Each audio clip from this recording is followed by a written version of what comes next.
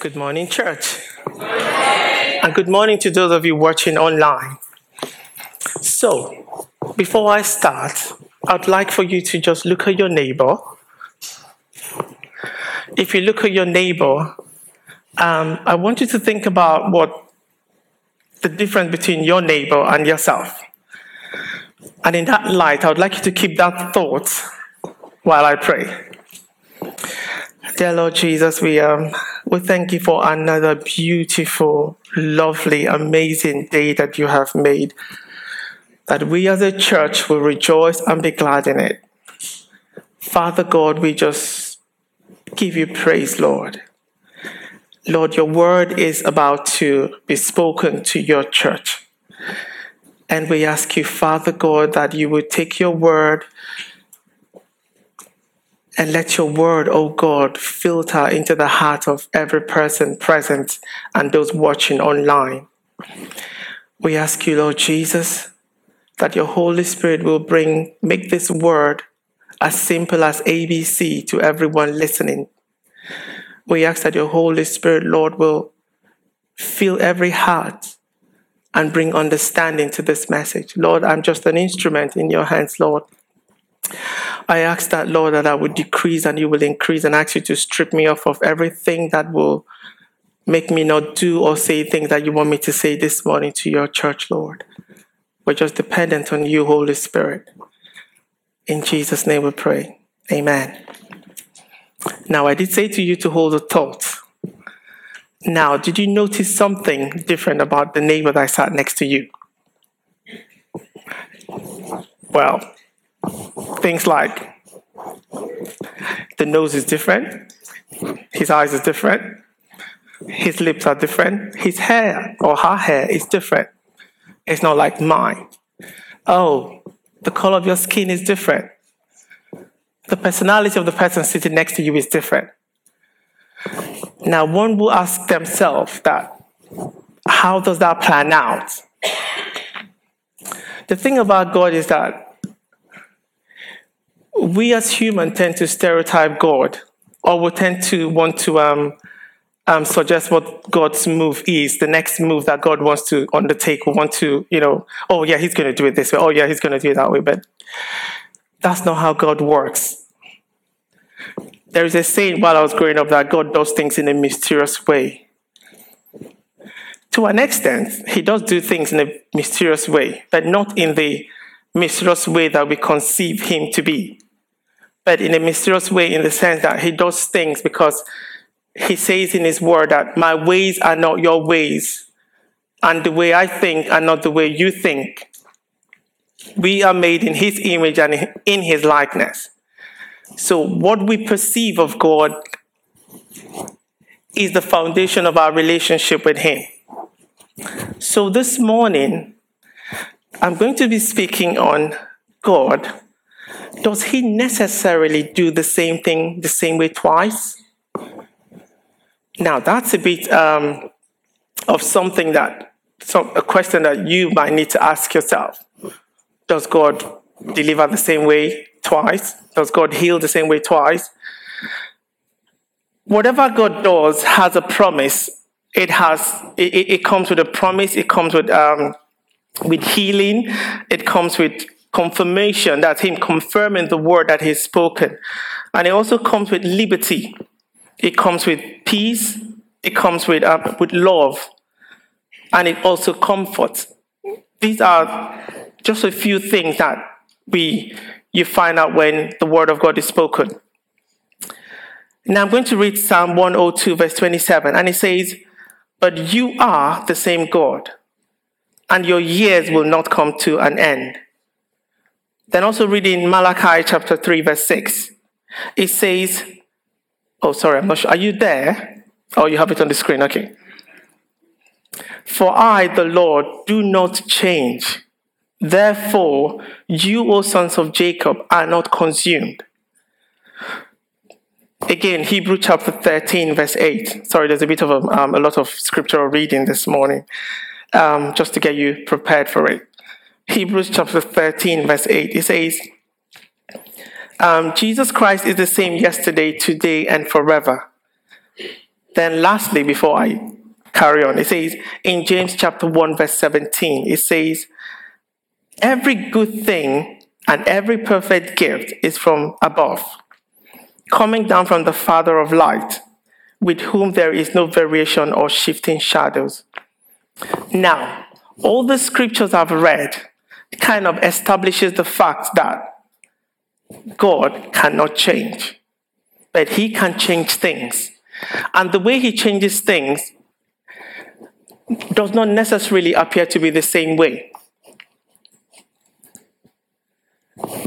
Now, the reason why I asked you the question at first to kind of look at your neighbor is that God created you and I in his image and in his likeness. But in appearance, we all appear differently. But we are made in his image. Now, this is where you and I would kind of struggle with our thought process, as in, how does that work? But if you kind of think about it, you are the only you God has created. Now, God will not create a second of you. He just created you unique as you are. Now, creating somebody else that looks like you will just be like, will not be like the real you. Because the real you, it took a seed to form the real you.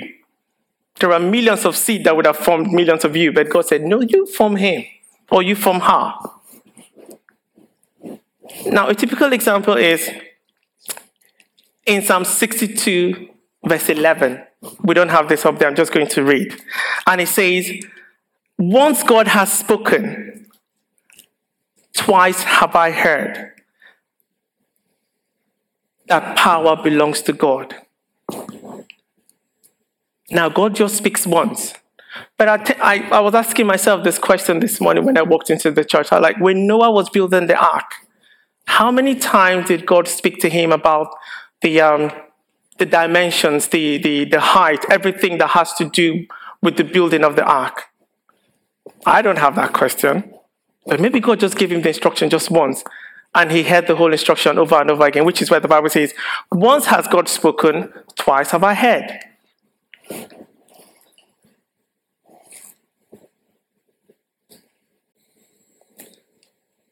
God may say the same thing twice or the same thing once. However, he has never done the same thing the same way twice. Now, if I kind of expand on that, it takes me to where I talk about experiences. Now, in the book of Exodus, chapter 14, reading from 15 to 16, it says, and the Lord said to Moses, why do you cry out to me? Tell the children of Israel to go forward. 16, but lift up your rod and stretch out your hand over the sea and divide it. And the children of Israel shall go on dry ground through the midst of the sea. 17, and I indeed will harden the heart of the Egyptians, and they will follow them. So I will gain honor over Pharaoh and over all his armies, his chariots, and his horsemen. Now, if I carry on to go to, just hold that story, and I go to Joshua chapter 3, verse 14 to 17, and it says, so when the people broke camp to cross the Jordan, the priests carrying the Ark of Covenant went ahead of them. Now the Jordan is at flood stage, all during harvest. Yet, as soon as the priests who carried the ark reached the Jordan, and their feet touched the water edge, the water from upstream stopped flowing.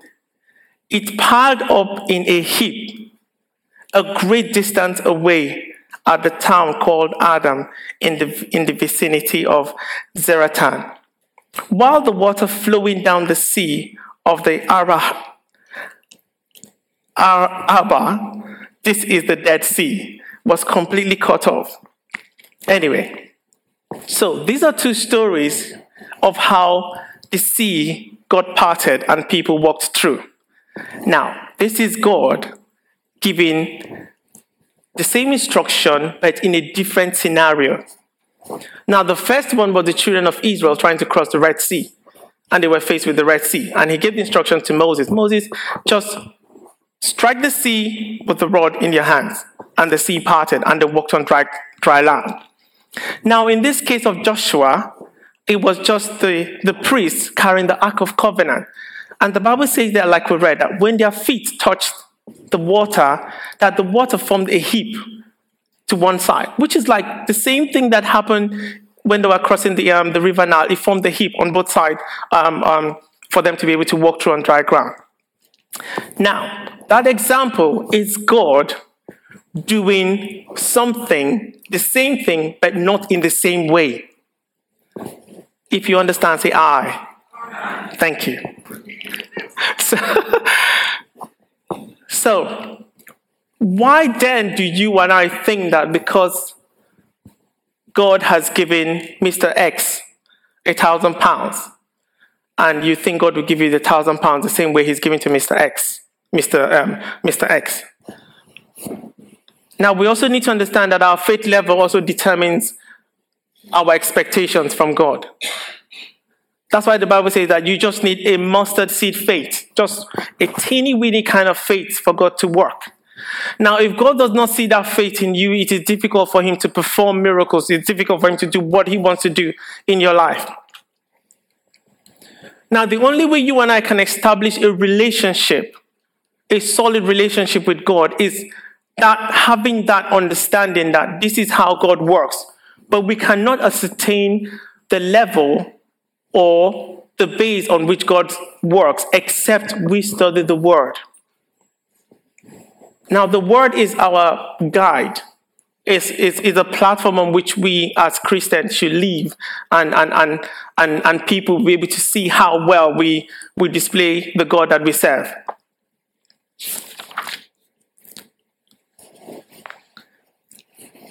This morning I was talking to Pastor. I was having a chat with Pastor Ross, and we just bumped into this scripture that just blew my mind away. And it's in the book of Matthew chapter 11, verse 12. If I open it.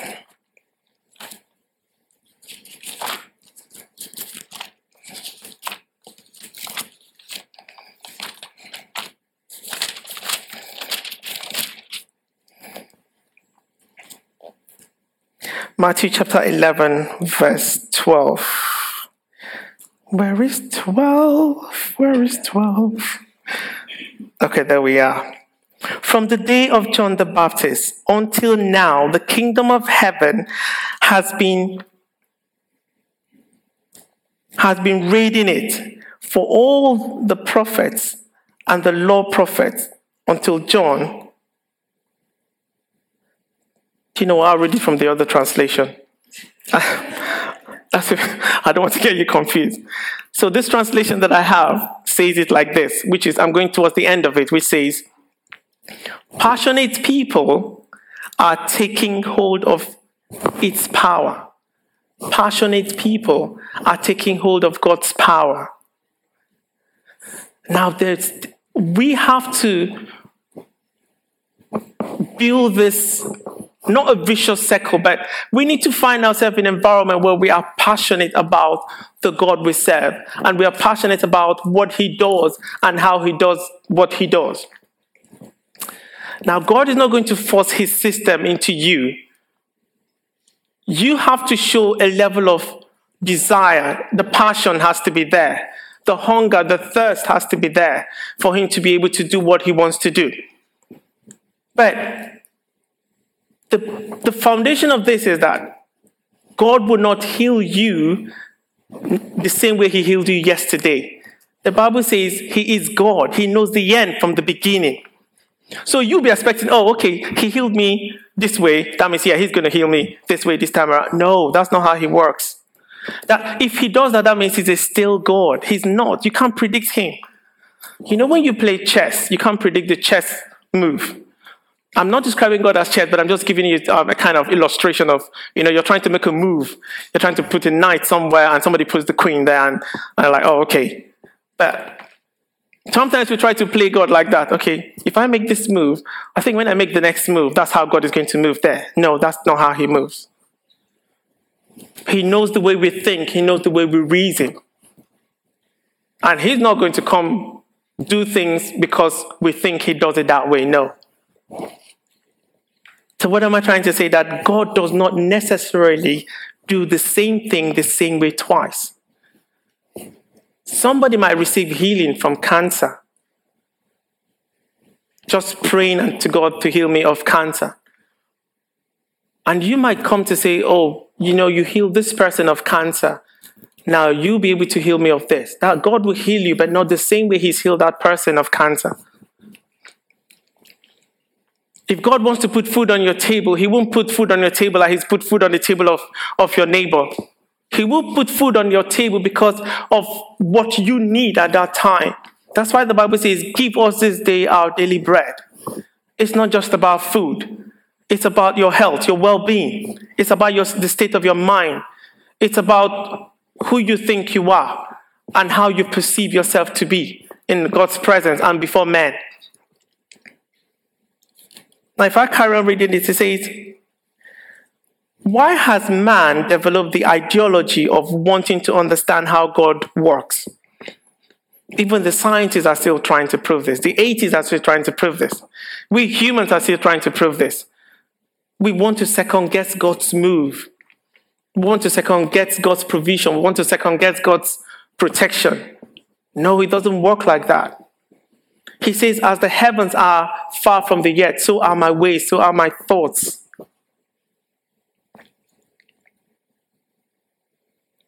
They say, throughout the scripture, there has never been a place or scenario where God has done the same miracle twice. Let's take, for example, Jairus' daughter. This is Jairus' daughter versus Lazarus. Now, these were two people that died. When Lazarus died, he was kept for 3 days. And 3 days, he must be stinking and smelling. But he was healed in a different way. But he was raised from the dead.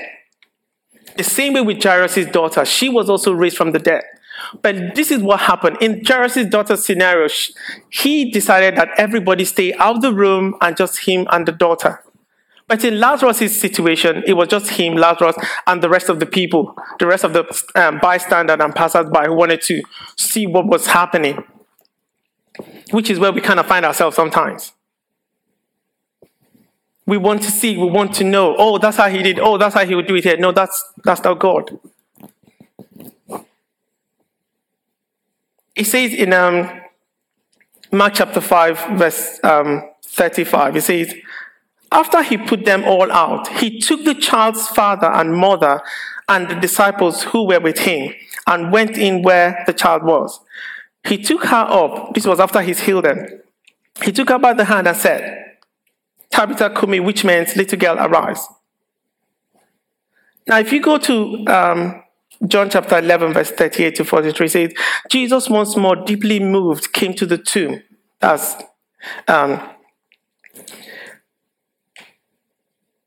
it was a cave with a stone laid across the entrance.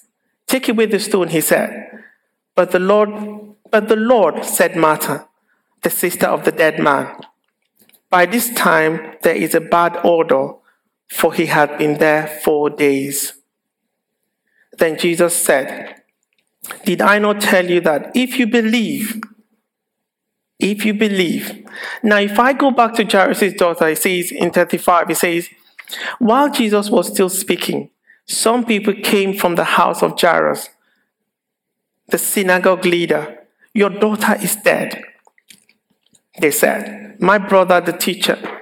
Why bother the teacher anymore? Overwhelming what they said, Jesus told him, don't be afraid, just believe. Now it goes down to say in Abraham, sorry, I'm just kind of flicking through both scriptures. In Abraham's case, he says, I knew that you always hear me, But I said this for the benefit of the people standing here, that they may believe that you sent me." When he had said this, Jesus called in a loud voice, "Lazarus, come out." Now, he called out in a loud voice. But Jairus' daughter, he held her by the hand, and he spoke to her and led her up. "Little girl, I say to you, get up." Immediately, the girl stood up and began to walk around. She was 12 years old. At this, they were completely astonished. He gave strict orders not to let anyone know about this and told them to give her something to eat. The same healing of being raised from dead, but different way. They could not predict when he did it for Lazarus, how he did it. Maybe they were expecting that, okay, he raised Lazarus from the dead, which is for sure he did. And they were expecting, okay, maybe he'll do it the same way with Jairus' daughter, but it was different. It was really different. So you take the case of the guy that was healed of leprosy in Matthew chapter 8, verse 5 to 13. And it says, "And when Jesus was entered into Capernaum, there came into him a centurion beseeching him, and saying, Lord, my servant lieth at home sick of palsy, grievously tormented. And Jesus said unto him, I will come and heal him.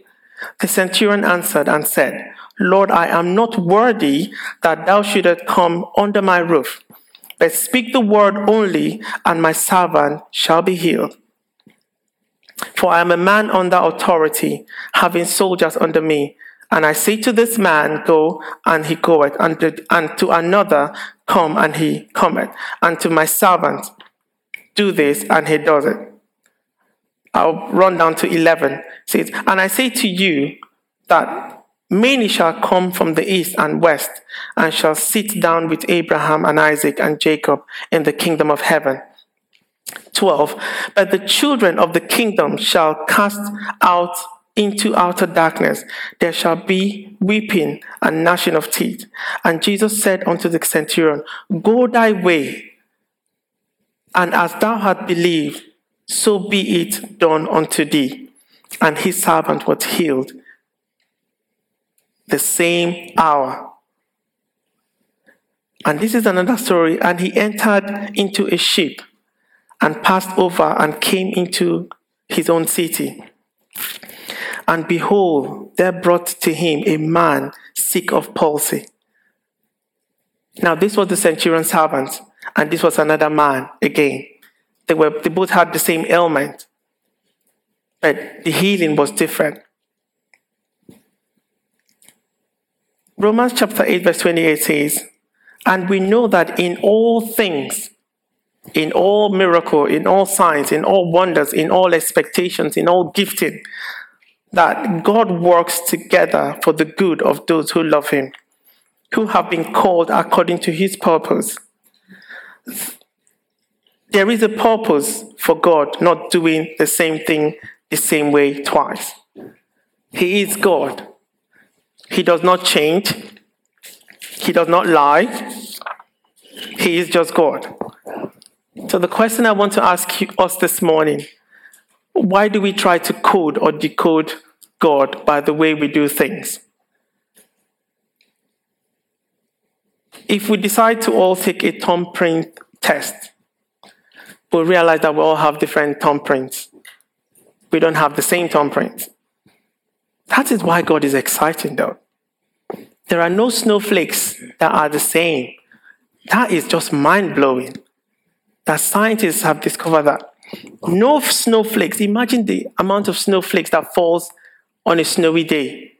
None of those snowflakes are the same. Now, that just makes God very interesting, isn't it? God cannot be boring. If he's boring, that means he'll be doing the same thing. It's just like you eating oats every morning. Every morning you have oats. Or you have cheese the whole of the day. Well, your system gets used to it and it becomes normal. But no, God wants to give us something to be excited about him every single day.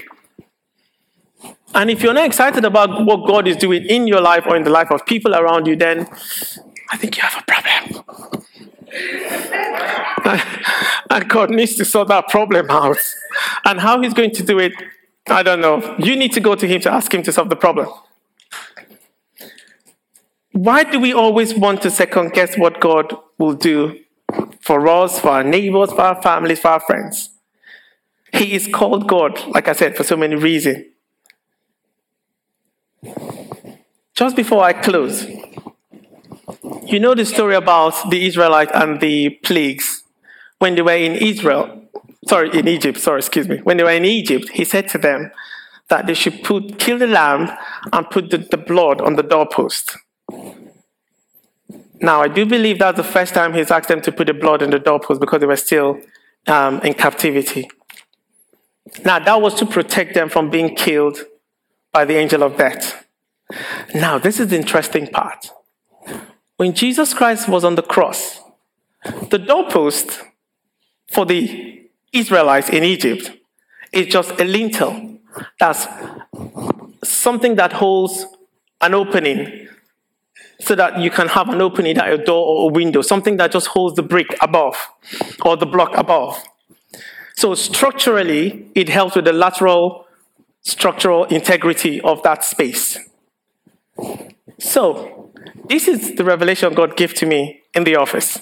He said, do you know that is one scenario where I saved the children of Israel by just asking them to put the blood of the lamb? Now, go to the cross. The cross is a cross.